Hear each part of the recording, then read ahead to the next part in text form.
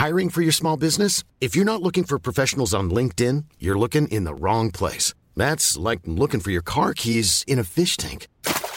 LinkedIn helps you hire professionals you can't find anywhere else, even those who aren't actively searching for a new job but might be open to the perfect role. In a given month, over 70% of LinkedIn users don't even visit other leading job sites. So start looking in the right place. With LinkedIn, you can hire professionals like a professional. Post your free job on linkedin.com/people today.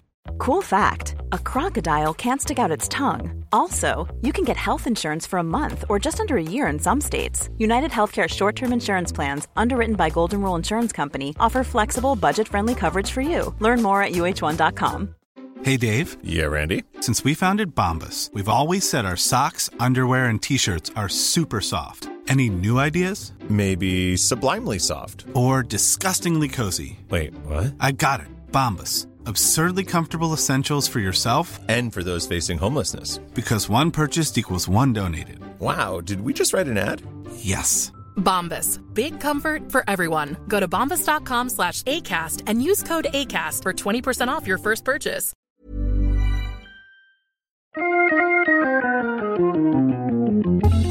Welcome to Wood Talk, for woodworkers by woodworkers. Now here are three guys who put the fine in fine woodworking. Mark, Matt, and Shannon. All right, it is Wood Talk number 339 for November 28th, 2016. On today's show, we're talking about when to use your air cleaner, tensioning a bandsaw blade, and planing a glue-up carcass. Or is that a glue-up carcass or a glued-up carcass? I don't speak no English. Okay. Work on that for me. Let me know later. Let's move on.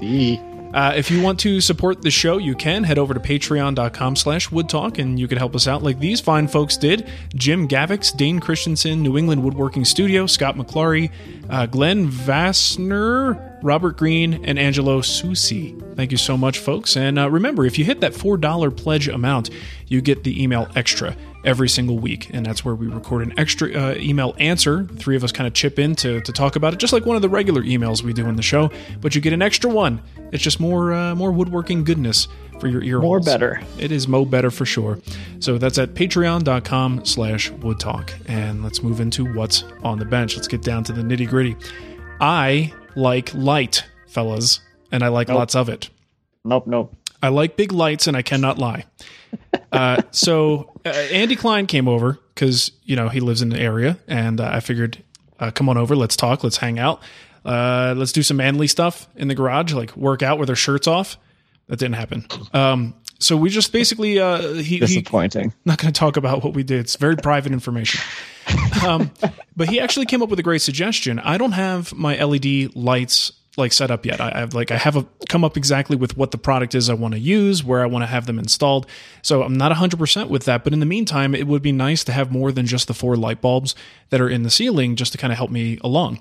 And he suggested these very powerful, high output LEDs that are still very low wattage, but they put out so many lumens, like so many more than you would expect from any single bulb solution.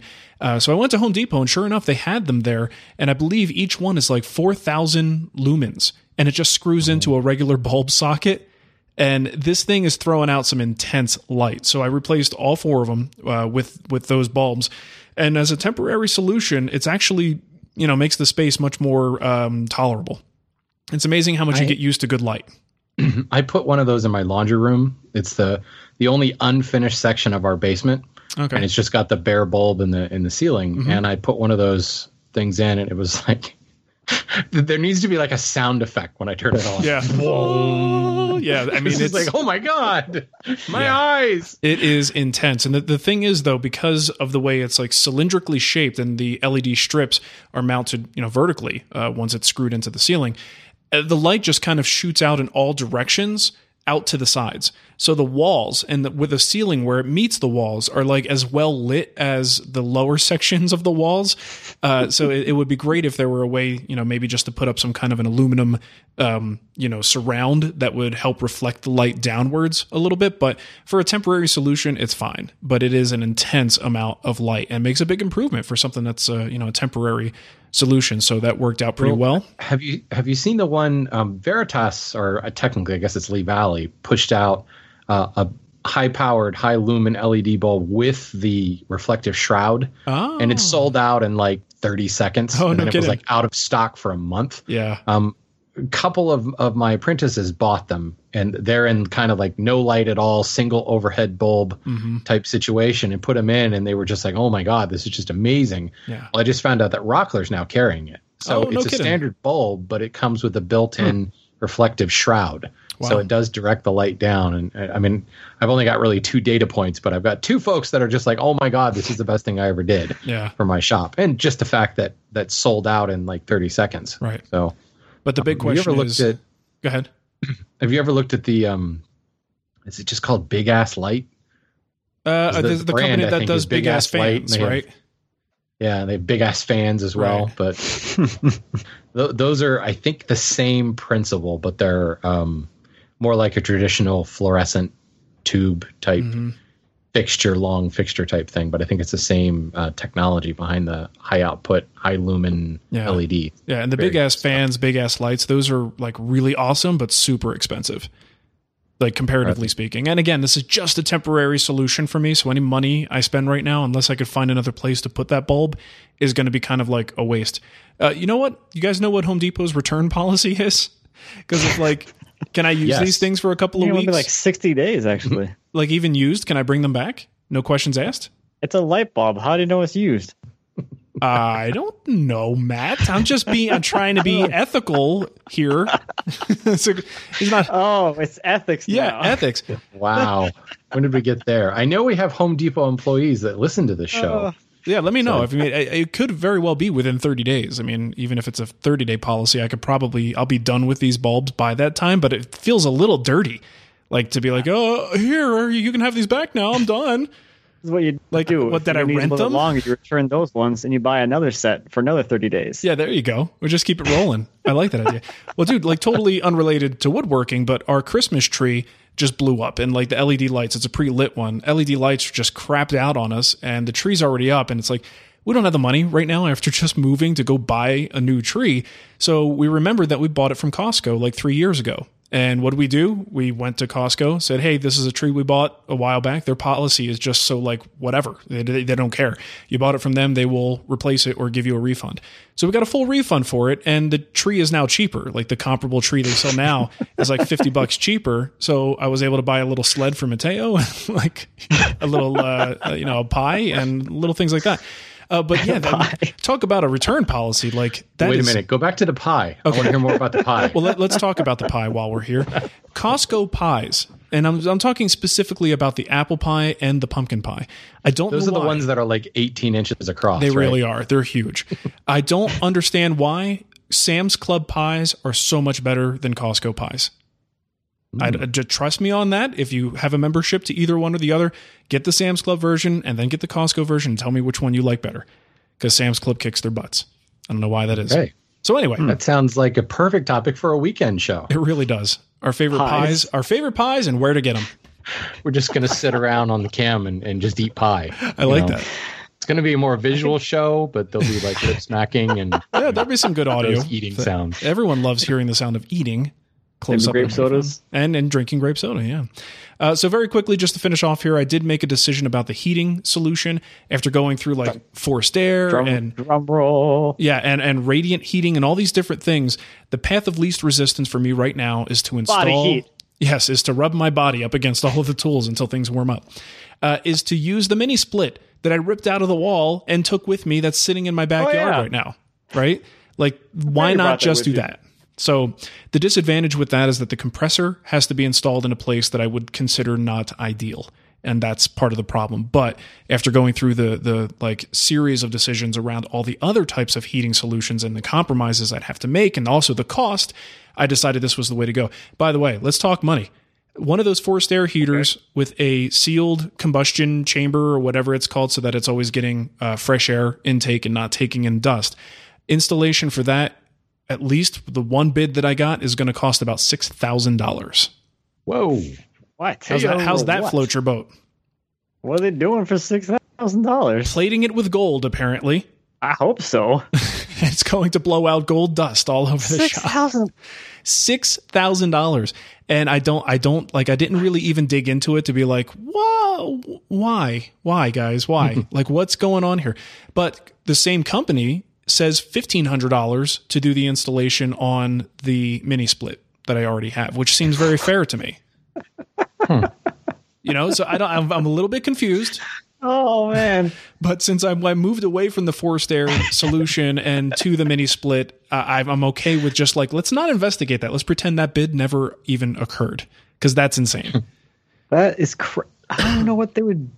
Well, the only thing maybe like is your roof made of like titanium? They got to drill a hole in it. No, my guess is a lot of this comes down to where my gas line is and what they'd have to do to like tie into that.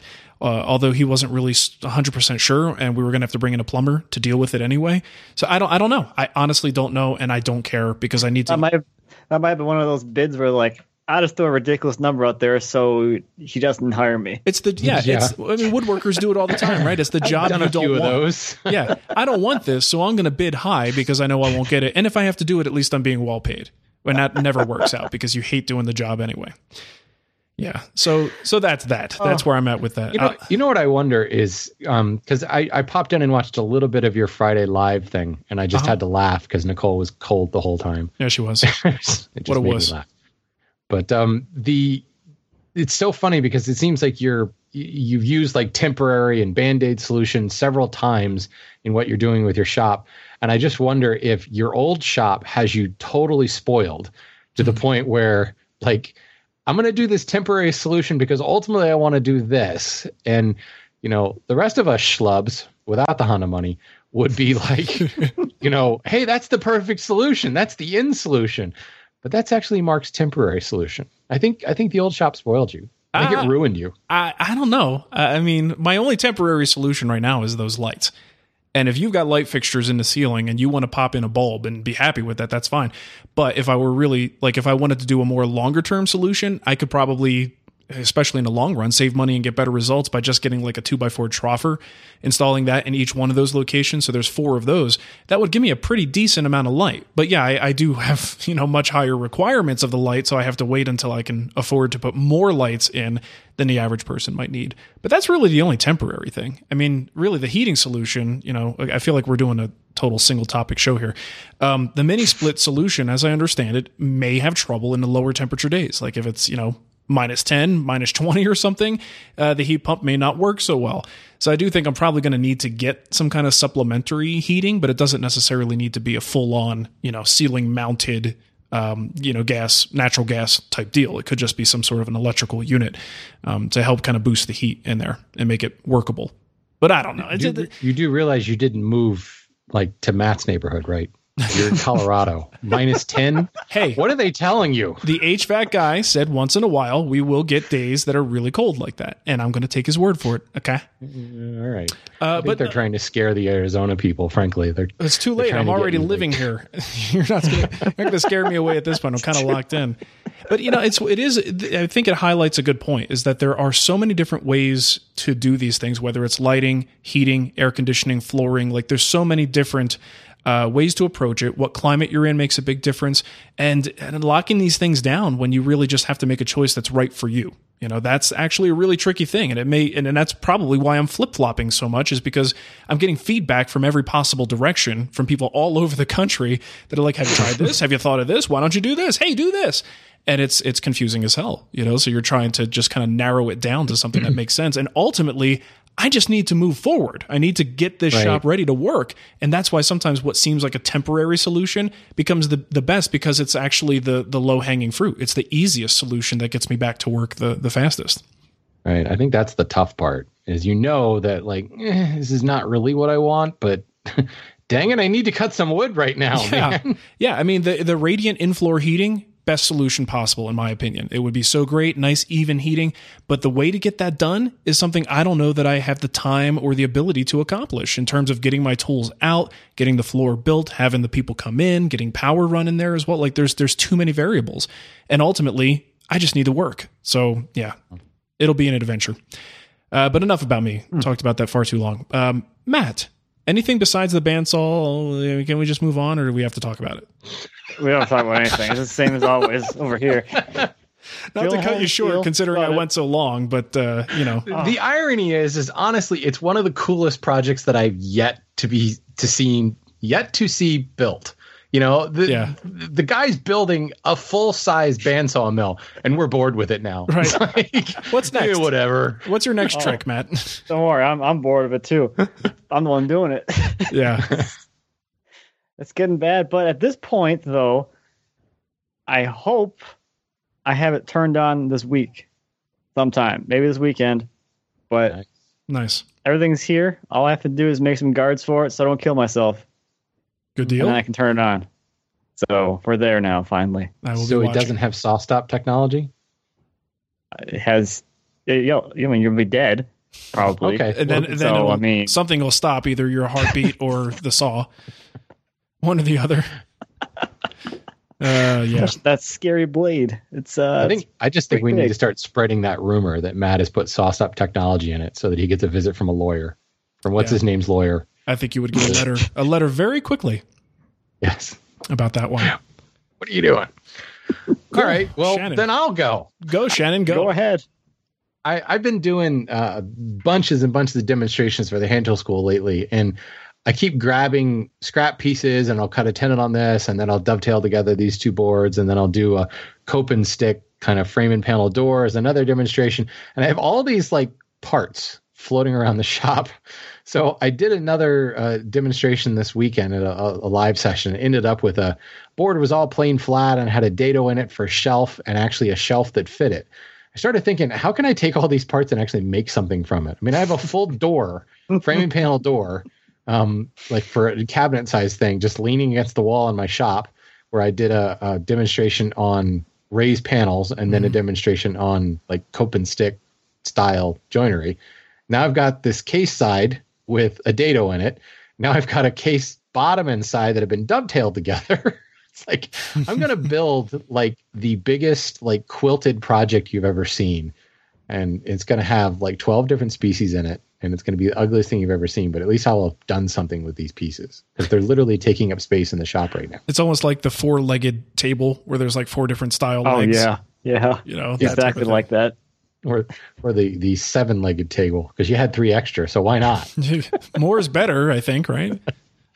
Yeah, I don't know. It's just funny because I keep looking around and there's stuff like taking up space, and I hate to just get rid of it, because like I have extra table legs floating around, like from way back, like the very first Woodworkers Fighting Cancer build, that shaker table. Mm-hmm. I built that Queen Anne table. I have 3 offset turned Queen Anne legs from practice pieces, and it's like, I shouldn't get rid of them. I should build something with them. So what I need to do is build like a 3-legged Queen Anne table. There you go. I don't know. That could look interesting.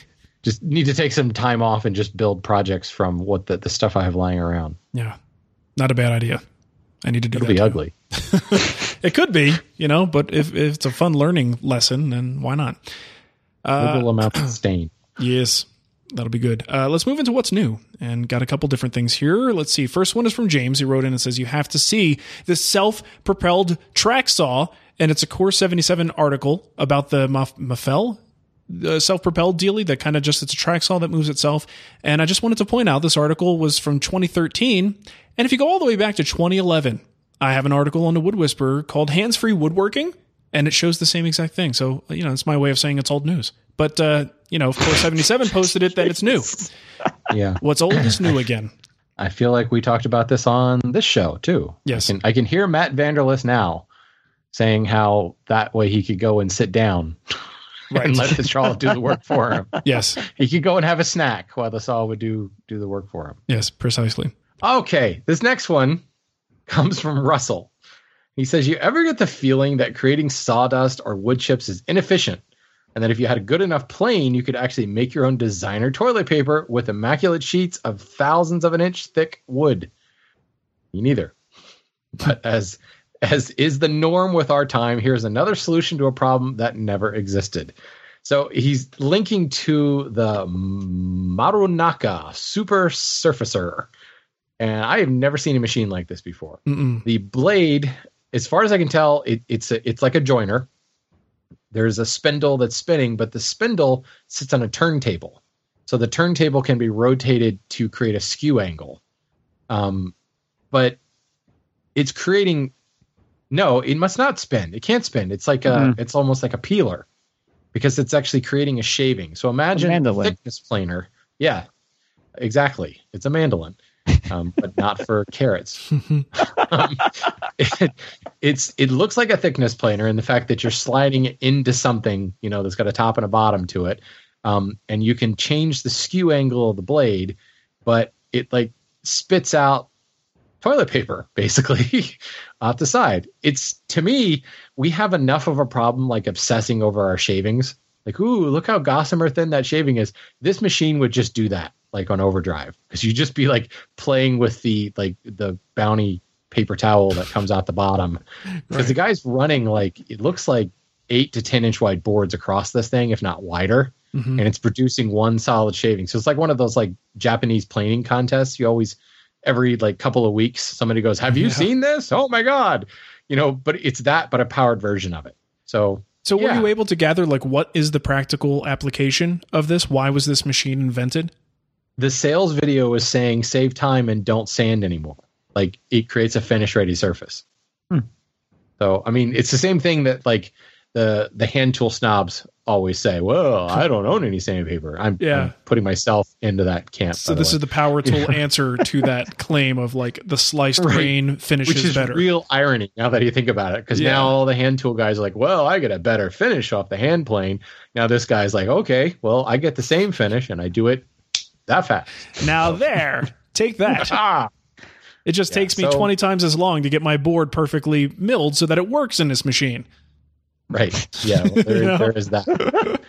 Well, that and the fact that, if you're going to surface, if you're using this truly as like the finish sander before you apply finish, you got to make sure that you can run all your parts through there, But the thing that spits out the side, that gossamer giant toilet paper shaving is so amazing. It almost feels like the point of this tool is to make that as a product for something. It does. Like that seems like your finished product, not the wood that's in the machine. Right. Which is, again, like I said, it goes back to, people who are taking photographs of their gossamer thin shavings. Look what I created. Right. I'm like, well, what does the project board look like? Yeah, the actual board that matters. How's that doing? let's and I've done it. I've taken pictures of shavings because shavings are cool. And that big shaving that comes out of this thing is really cool. But yeah. Anytime I'm scrolling through Facebook and I see a bucket of shavings, it's usually a Shannon post somewhere. It's like, oh, yep, Shannon's planing again. All right, good stuff. Let's go ahead and get into our kickbacks. This is where you guys give us some feedback on things we talked about in the past. Jay on the website wrote in and he says, if you shop on Amazon, there's a browser plugin. I guess this is related to our Black Friday conversation. A plugin called Camel. And that's at camelcamel.com. It's a great name. That gets you price information. Just go to the item that you desire on Amazon and then click the Camel plugin, and it shows you the price history from Amazon and others. And you could put in a price alert so that when the item goes on sale for a price that you want to buy it, then you can get an email. So it's kind of cool for just, sort of keeping an eye on products or just waiting for the price to go down or looking at the history to see if it goes up and down at certain times. Kind of give you some insights on that so you could be a smarter shopper. And have a hell of a name for a plugin. Camel. Camel. I like that. Gimme. This next one is from Kyle. It says he was listening to the show and heard Matt was having some issues setting up his VFDs and getting them working. I'm an electrical technician and I sell, set up, and troubleshoot VFDs on a consistent basis. So Matt, if you want / need some help setting up your VFDs, feel free to send me an email. I'll be glad to help. Well, thank you. Although I'm kind of out of the woods at this point, I hope. We'll find out. Won't we? Show up late to the game, Kyle. Good job, Kyle. There could be a last-minute disaster, Matt. You never know. Oh, I'm sure there will be. Don't worry. Now you said it. There will be. I'm hoping, at least. He goes on to say, you probably already know this, but the most important thing to be aware of when running a VFD and single-phase power is that the VFD needs to be rated for twice the rating of the motor you intend to be using it with, unless the VFD is specifically designed for single-phase input. Boom. Do you know that? There's a duration thing with it, yeah. Interesting. You lost me on the whole motor thing. I'm confused. Motor spins things? What? I know, right? It's kind of like that treadle thing. Yeah, something like that. Yeah, VFD. That's a type of barbecue sauce, right? I don't know. Every time I hear it, I think BVD, and then I think of old men in underwear. And it all goes out the window. Wow. And now that's what I'm thinking. Thanks a lot. You're welcome. All right. Let's get into our voicemail. Here's the deal. We've got a few, and I didn't preview them, so I hope they're not terrible. Let's see what they are. Hey guys, this is Nate calling from California, and I have a finishing question. I made a very simple coffee table out of ash, and I think partly because I used some flat sawn boards, and partly just because ash is really light, it kind of looks like a cheap pine IKEA coffee table, which makes me sad. And my wife and I both think it looks kind of crappy. So I used Minwax Antique Oil, which is a wiping varnish. I forget what solvent's in there, but it is not water-based. So it was pretty much a clear varnish that's on there. And I'd like to darken it somehow with some kind of semi-opaque something to go over the top of that.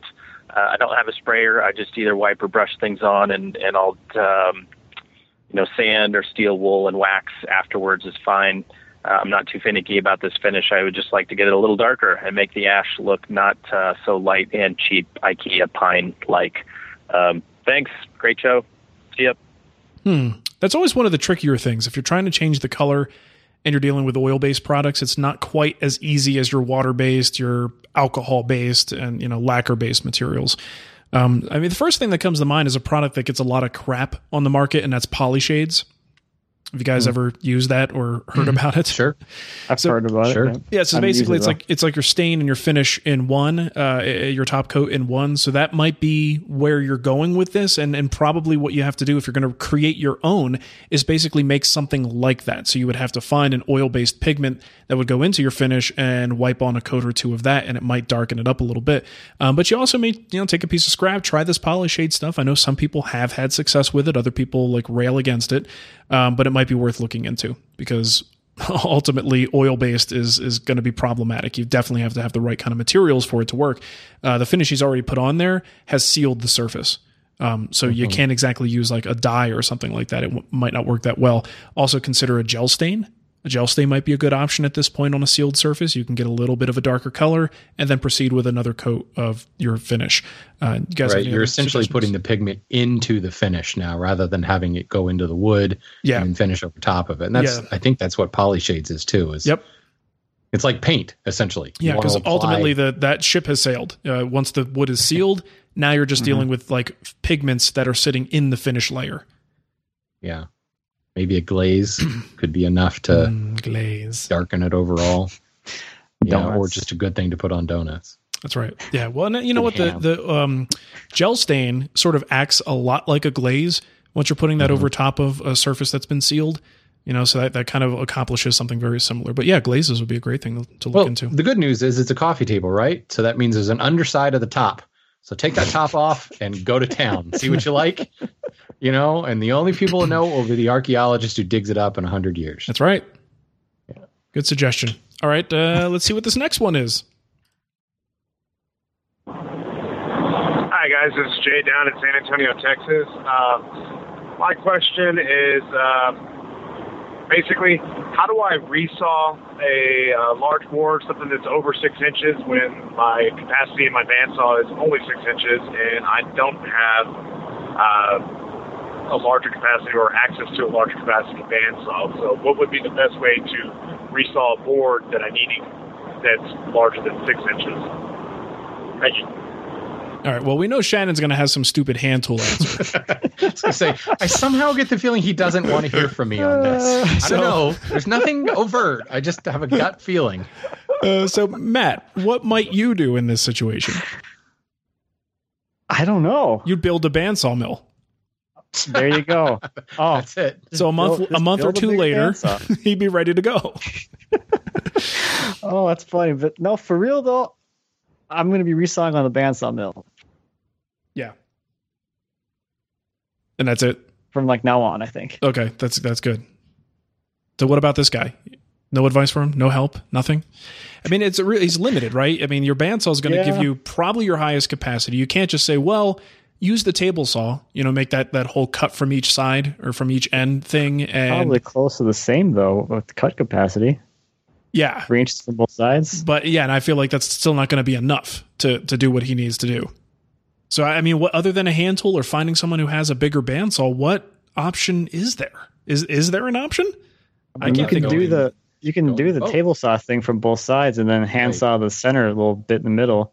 So if it's like 7 inches, then you're only hand sawing 1 inch. I guess it just depends on how ultimately how wide this thing is. But yeah, I mean, that's certainly an option. Yeah, but I mean, if you're that table saw thing always scared me a little bit just because you're burying so much of the blade in there. But with proper anti-kickback stuff in place, you can still get like a 3-inch deep cut. So if you're resawing, he never did say what he was actually resawing, but it was more than 6 inches. So, if it's a 10-inch board, you've got a 4-inch section in the middle, and a handsaw is gonna follow that. Mm-hmm. If for no other reason, the fact that the handsaw is going to have a much smaller kerf than what your table saw just created, because I probably wouldn't recommend using a thin kerf blade for that deep cut like that. Yeah. So you've got some pretty big kerfs on either side. A handsaw will follow that. Even a cheap, Stanley Fat Max impulse hardened thing you picked up at Lowe's or Home Depot will do it. Mm-hmm. And then you just got to, plane down that ridge in the middle. So you still got 4 inches of wood in there, which is, it's hard work if you don't have the right saw. Well, I was also going to say, but it will get you there. The thing that sucks about this is once you do that, resawing a board of that dimension, you kind of don't necessarily know what it's going to do once you release the pressure. Mm-hmm. So after all that work, he may wind up with something that is bent and warped out of shape and just needs to be remilled to the point of you joint it down to oblivion because it's so twisted. Like you don't know until you've released it and you've done all of that, manual labor. But if you know it's a stable board and you got to do it, at least there's a way. All right, we got one more here. That was 2 that were actually really good. No surprises. So let's hope this isn't like someone's doctor's office calling the wrong number. I hope it's AJ. Hey guys, this is Jason down in Apple Valley, Minnesota. Hey. Matt Corona's territory, sort of. I thought you might laughing at his own joke. What is he, Cremona? And that is, I'm making a divot on my shop stool rather than my couch. I'm going to crank out 10 end grain cutting boards of Mark's design there to give away as Christmas presents. So. Obviously I didn't take advantage of any Black Friday deals to come up with, I don't know how many board feet of Purple Heart and Hard Maple I had to dig up, but, this is going to be a busy but enjoyable weekend. So anyway, have fun on your couches. Bye. Well, thanks very much for that. So that wasn't we didn't miss a question, did we? No. He's just calling to say hi. Just calling to hang out. I appreciate that. Yeah. It's always nice. There's nothing wrong with that. Well, if you want to leave us a voicemail, just like those fine folks did, you can call us right on Skype. Our username is Wood Talk Online, or you can use a phone number, 623-242-5180, and we will play that thing on the show, yo. All right, let's get into emails. Let's see. First one here is from Dave. He says, I've heard that air cleaners kick up a lot of dust themselves that would otherwise not be moving around in the air, so they are best used after you leave the shop, rather than while you're working in there. I like leaving mine on, though, because it seems to make the air cleaner. I'm having real trouble with this writing. To make the air cleaner, letting me take my mask off sooner. But obviously, you can't see the smallest particles. And he's talking to me specifically. Did you ever look into this when you still had a shop and an air filter in working order? And I guess I cut off the part of the email where he talked about the Dylos air monitor that I use. So he's particularly and specifically asking if I've used it in the shop and determine, how this situation might play out. Now, this might vary depending on your setup. All right. And I can only tell you what worked in my previous shop. Haven't done anything here to give you any feedback on that. But I actually discovered that it is something of a misconception that the general rule of thumb, it's kind of funny because if you get into air cleaners, most people initially think leave them on all the time, leave them in, while you're working, it filters the air. Then you go online and you go, oh, I misunderstood how this works. Everyone says I should be taking, basically putting this on only after I leave the shop. I've been, there's that initial misconception. And I'm here to say that initial misconception is probably correct. I think from my experience, it's best to leave that thing on. And the job of that, what's that? Like you lost me there. It was like I really made that more confusing than it needed to be. Misconception is correct. What? What now? The first person that comes along and says, I'm going to keep it on all the time, I think is correct. Okay, so what about the hanging chads now? Yes. So I'm just trying to make this as hard as possible for people. That was very clear. Yeah. So, okay, let's back it up. What I'm saying is that if you have an air cleaner, that I think it actually is better to keep that thing on even while you're in the shop. All right, so the air cleaner does do what he's saying. It does kind of circulate the air. That's its job, is to move that air around and then filter what is coming into it to blow out fresh, clean air. The thing is, people are concerned that if you keep that on, it's going to keep stirring up dust continually so that as you're walking around, you're now breathing that stuff. I think part of the strategy that makes this work well for me to keep it on while I'm in the shop is the fact that I do wear a respirator. So if I finished working, I don't just take my respirator right off, regardless of an air cleaner. You got to keep that thing on because the dust doesn't just disappear because you turned a tool off, right? So I keep it on for 5 minutes or so. If the air cleaner is running in that time, and if the air cleaner is sized appropriately for the space, it will exchange the air fairly quickly. And what I found with the actual meter, this is not me just guessing, this is looking at numbers on a digital display, I found out that after 5 or 10 minutes, once the tools are shut off and that air cleaner is on, the particulate count in the air of the most dangerous particles is down very, very low. And I highly recommend if that is something that can be consistent across from shop to shop. Again, there might be differences, but I think there's some good evidence here is that it actually is better for you to keep that on for a period of time, let it clean up the air, and then take that mask off. Now, if you just never had a mask on in the first place, that 5 or 10 minutes, that could very well be stirring up a lot of dust that you might not otherwise have breathed. I don't know for sure. But I do think it's better to turn it on, leave it on, let it clean the air. And then once the air is clean, the bottom line is dust is either going to settle or it's going to get picked up. The thing doesn't blow quite as much air as people make it seem, that it's just going to blow air off of the surfaces. It's not that strong of an air current, right? So it's circulating what's already harmful airborne. stuff. The harmful stuff, it does. It creates a current, a circular current, and it kind of sucks the really, really small stuff into that vortex and pulls it out of the air. That's the stuff you really need to worry about. I think anything that it kicks up is going to be a higher, larger particle, and it's not going to be as big of a carcinogen or just respiratory issue. Yeah, but I think even those smaller particles, they filter out a lot faster than you might think. And especially, and I'm looking at one unit in an 1,800 square foot shop that's not even ideally mounted. You know how they say to kind of mount it off to the side? Mine was mounted dead center. And I've taken readings at various places in the shop. And within 5 or 10 minutes, the shop was in great shape to take off a respirator. So if you're in a smaller shop and you're using that same type of air cleaner, it's actually going to exchange that air multiple times, over, I don't know what the exact numbers are, but it will exchange it multiple times over a short period of time. And that actually does clean the air. So in my opinion, I do think it's better to keep that thing on because that's just less stuff in the air grand total. Now, if you're wearing your respirator the whole time, I guess it doesn't really matter. Turn it on when you leave the shop because you have the respirator on while you're there. You have the protection you need. But if your goal is to take that thing off, then I think you need to run that air cleaner. And more to come on this as I get, I have fun with that air cleaner and like learning what happens when you open the windows and the doors versus just leaving everything shut and turning on the air filter. Like how effective one is over the other is pretty neat. I don't know if anyone cares that much about it, but I'd be more than happy to go into detail on some of my findings with that. It's just one of those cool toys. It is a cool toy. Toy, not tool. It is one of those things that helps you micromanage to an extent, which can be bad. You're over analyzing this stuff, but it lets me know. I'm trying to just. You've got a chart on the wall that shows that if I wait 3 minutes and 18 seconds before I turn the air cleaner on, it's 99% better. So you're sitting there with a stopwatch now. Okay. Right. 3 minutes 16, 3 minutes 17. Right. Ready, go. Okay. Yeah, we're good. Now, I have empirical evidence that says that this works well. I mean, if you think about it, all smells are particulate in nature. That's how we actually smell stuff. You're going to talk about farts. Think about that.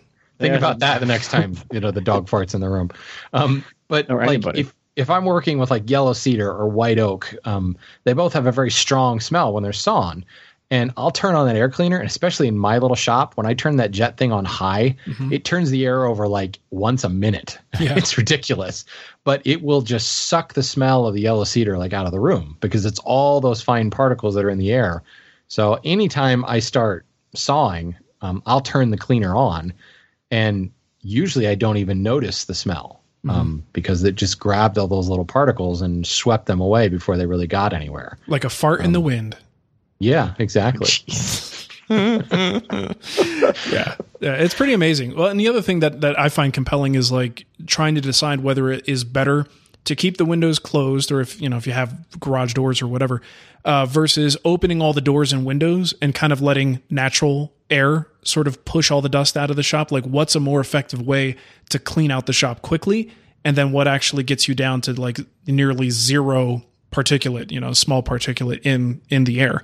And I found that basically if you have a way to vent and get all that stuff out, that will do it quicker. It'll get you down to a certain point, but then it seems to hover at a certain number. And if you from that point, if you close the windows and then turn on the air filter, then you get that number down to nearly zero. But if you kept your windows open, it will never go down to zero, just because the outside air has a certain amount of stuff in it too, which is it's kind of an interesting thing to think about. What you need is like a NASA grade vacuum pump. Yeah. Just suck all the air out of the shop. Just make sure everything's bolted down before you do that. Yeah. Or better yet, build a shop around your shop and suck all the air out of that outer thing, and then break the seal, and all the air blows out into the outer area like an airlock or with an alien in it. And then you're good. Oh, while we're talking about space, you may as well just build your shop next to a black hole. Tap a hole in the wall, suck everything out. The Hawking's energy can be terrible in the power bill. Yeah. Sorry. Okay. Who's next? Okay. This next question, frankly, I picked it just because I wanted Mark to introduce who wrote in and left us this question. Okay. We're skipping because yours wasn't next. You can skip me. Welcome back to me. That's fine. Oh. Okay. So it's Arkadiuszkowski. I love it. That's close. Now that Vanderlist isn't here, we got Mark to pronounce stuff for us. Yep, so. I'm pretty good at it too. He is good. Anyway, so Arkadius or whatever said there's been a lot said about work holding on a workbench. What I often find awkward is planing or scraping glued up carcassi. How do you hold those in place if they try to slide or tip over? Thanks for advice and amazing podcast. So there are a couple things you can do here. If you have a carcass that has a hole in the middle, you can actually loop over something. I've actually looped it over my bench. So if you've got a larger carcass that I can actually fit around my bench, I'll actually go ahead and do that and clamp it down to the bench itself. And the weight of the bench is providing me my planing stop so that I can actually plane across it. Now that only works if you've got like an open case or something that you can actually slot over it. Or if you have an open case that's not quite big enough to slide over your workbench, take a board, clamp the board down to your workbench so that board is hanging off your bench, and then put the case over top of that board. So now you've just created a stop that the case can now work up against. The other option is, frankly, if you get the biggest issue with a taller case and you're trying to plane on top of it, it's wanting to kind of tip over. So what I'll do is actually clamp something down to the bench that's close to as tall as my case. Not as tall, so I'm not bumping into it. So you can grab yourself like a Rubbermaid tub or something like that that's 24 inches high, your case is 20 inches high, and you just use that as your planing stop and work up against that so it doesn't slide around. You can still use holdfast and stuff and like clamp the bottom side of the case down to your bench just so it doesn't move around too much on you, but ultimately you want support higher up so you're not stressing those joints as you're exerting force with the plane. Mm-hmm. Finally, the last thing I do is put it on the floor and lean it up against the workbench legs and just use my workbench as a planing stop. You have to move around so you're not actually planing into the leg, but it actually works really, really well that way. Nice. No, not for large casework really, but for drawers is one thing that I like about the split top Rubo is more often than not, I could usually get a drawer or something sort of finagled onto the end of the bench using the gap because the bench isn't, it's like 11 inches from front to back. So usually a drawer or something I can somehow get clamped in a position that makes it really convenient. And, small casework, but bigger casework, of course, there's got to do other things to accommodate that. But that's one of the things I like about the split top. Interesting point. Good. All right, this next one comes from our buddy Brian. He says, "Hey Mark, Matt, and Shannon. Hey. After watching Matt uncoil a 25-foot bandsaw blade like it was an anaconda, I realized I have a fear of snakes. Thanks, Matt. You are very welcome, Brian." Why did it have to? That's the question. But that also got me thinking: how do you tension a 25-foot bandsaw blade, and do you have to worry about adjusting for drift when using it to saw huge logs? Thanks, Brian. Well, you tension it pretty much like you would with a bandsaw in your shop. You just apply force to that blade until it has enough tension on it to saw without deviating, essentially. Use Except in this case, bandsaw wrench. In this case, the bands actually take a lot more tension than your bandsaw in your shop would. So one of the reasons most people will tell you to use a wider blade for like resawing, for instance, is because there's more material there. It can take more tension and therefore have more beam strength and saw straighter. Same kind of concept applies with the bandsaw mill. You have a wider blade. In my case, it's 1.5 inches wide by 0.05 inches thick, I believe. And I think like a 3/4 inch resaw blade is like, 0.25 or something inches thick? I don't remember. I got to look it up. But it's thicker than you would have on a bandsaw in your shop, so it can take more tension. The blades that I'm using take, I think 18,000 PSI of tension to run properly. 25 PSI. Yeah. What could PSI. go wrong? Nothing. There will not be a disaster. I promise you. So with the way that I'm going to be doing that is with a hydraulic ram, moving my idle wheel out until it applies enough pressure to that blade to have that much tension on it. And I bought one of those fancy tension meter things you clamp to the blade, and as that blade stretches from the tension, it puts it on the little dial with a dial indicator. Which is funny because when I was learning how to use a bandsaw in the shop, like how to resaw, and someone's like, "I bought this fancy resaw, this tension meter." I'm like, "I'm not going to buy one of those. It's crazy. That's stupid. I'm not going to spend that kind of money on a little tension meter. That's insane." But for this, it's kind of important, and there really isn't. It's not like you just tension it until when you push on it with your thumb, it turns white. I don't think that's going to be. Well, the stakes are a little higher at this point, don't you think? Just a bit. So I want a little more scientific way of measuring the amount of force I need to apply to it. And keep in mind that 18,000 PSI, that's a cross section of the blade. So the amount of force actually being applied to it is probably only like maybe 1,000 to 2,000 pounds or so. Once I have my tension mechanism installed, it has a pressure gauge on the hydraulic ram. So I'll be able to calculate how much actual force, like pound force, is being applied to that band to kind of get an idea of the actual pound tension or pound force on that blade. The other thing is the blade guides on the bandsaw mill. They actually do a lot to keep that blade perfectly aligned with the bed, so you don't have to worry about drift as much. Sometimes you'll see the blades maybe drift down. Depends on the blade guide system you have. Mine has a lower jaw, so it's actually like on a bandsaw we have the blade completely supported on both sides, so it can't dip down away from the guide. So that's the other thing with that. And the blade guides on the bandsaw mills, they're typically set so they're actually applying force onto the blade or down. If you're looking at a horizontal bandsaw mill, it's pushing the blade down off the tangential point of the wheels.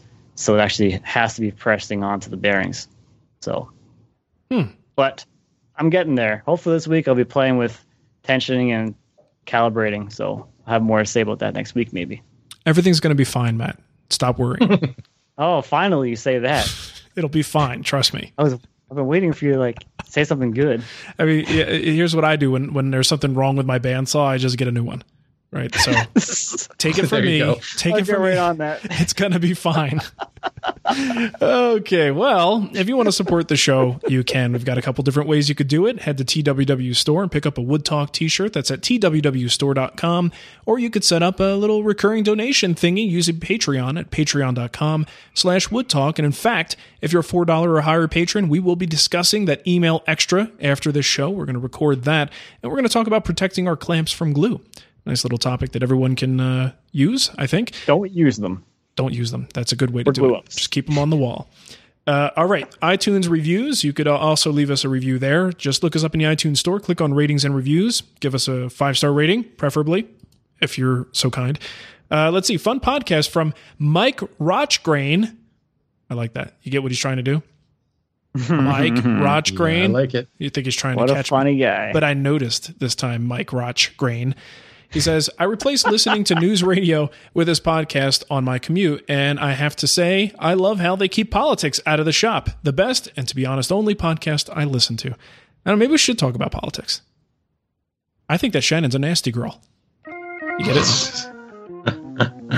I think that's maybe, is it too many weeks past for that to be relevant anymore? All right, next one is from Trude111111. Best Rootin' Tootin' Woodworking Show. Nobody keeps it realer. Love the contrast and 3 different perspectives. Very down-to-earth dudes you could have a cold one with. A cold Dr. Pepper, a cold beer, cold grape soda. What are we having? What kind of cold one? All the above. I'd like to know. Okay, and Shannon? Mixed together. Oh. Cold day. Ugh. Yuck. All right, Shannon, give him the contact info and we'll get out of here. Okay. If you have stuff that you want to say to us about what you just heard, then you can talk to us. Mm-hmm. You can leave a voicemail on Skype. What's up, everybody? Hey, what's up?